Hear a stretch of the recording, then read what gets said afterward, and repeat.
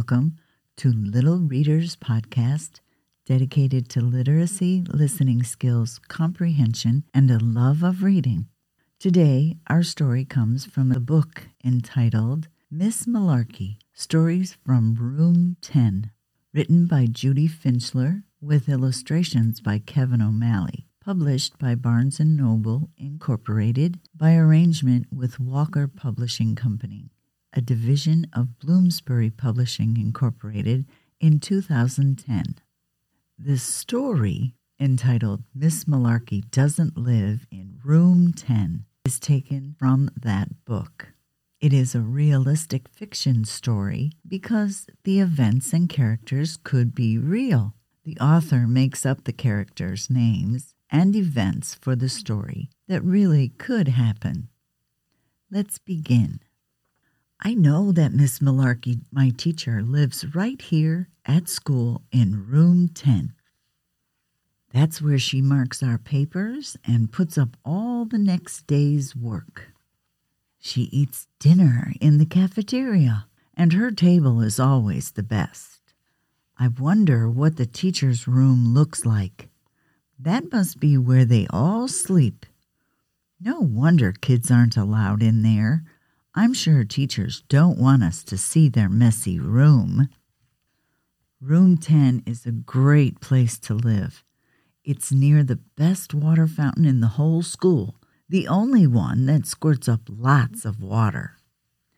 And the boys' room is right across the hall. The girls' room isn't too far away either. But last week, Miss Malarkey came to our apartment house with a mountain of boxes. Mom says she's going to live here now.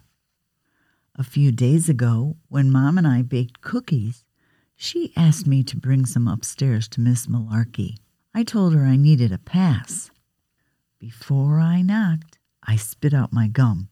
You know how teachers don't like gum because it makes such a mess. When she opened the door, she gave me a great big hug. Then I saw her feet.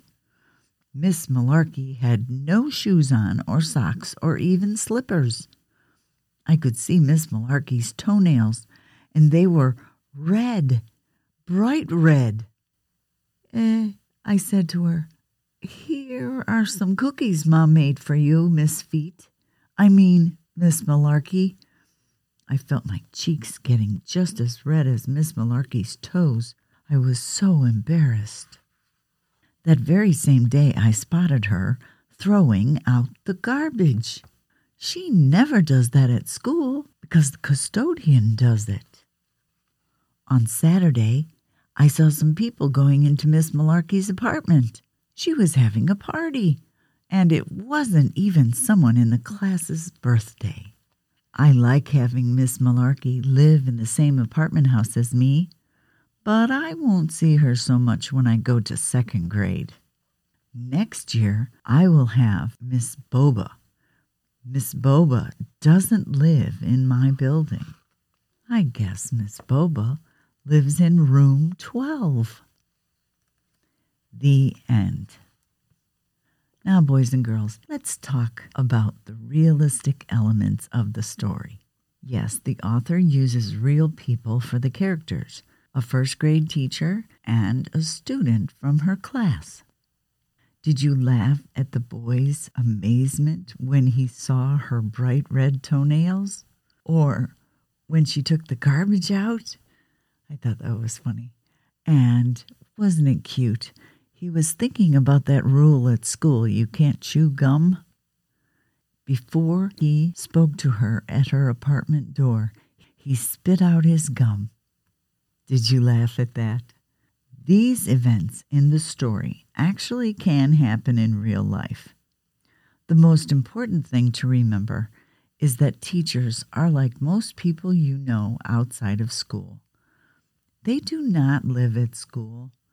They live in apartments and houses. They have families and pets. And yes, they do take their garbage out too, just like everyone else. But remember, they do care deeply about their students and think of their needs every day, even when they're not at school.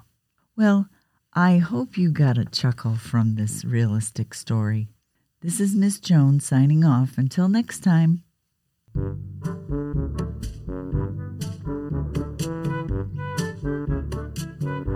Stay safe, stay healthy, and be happy. Bye-bye.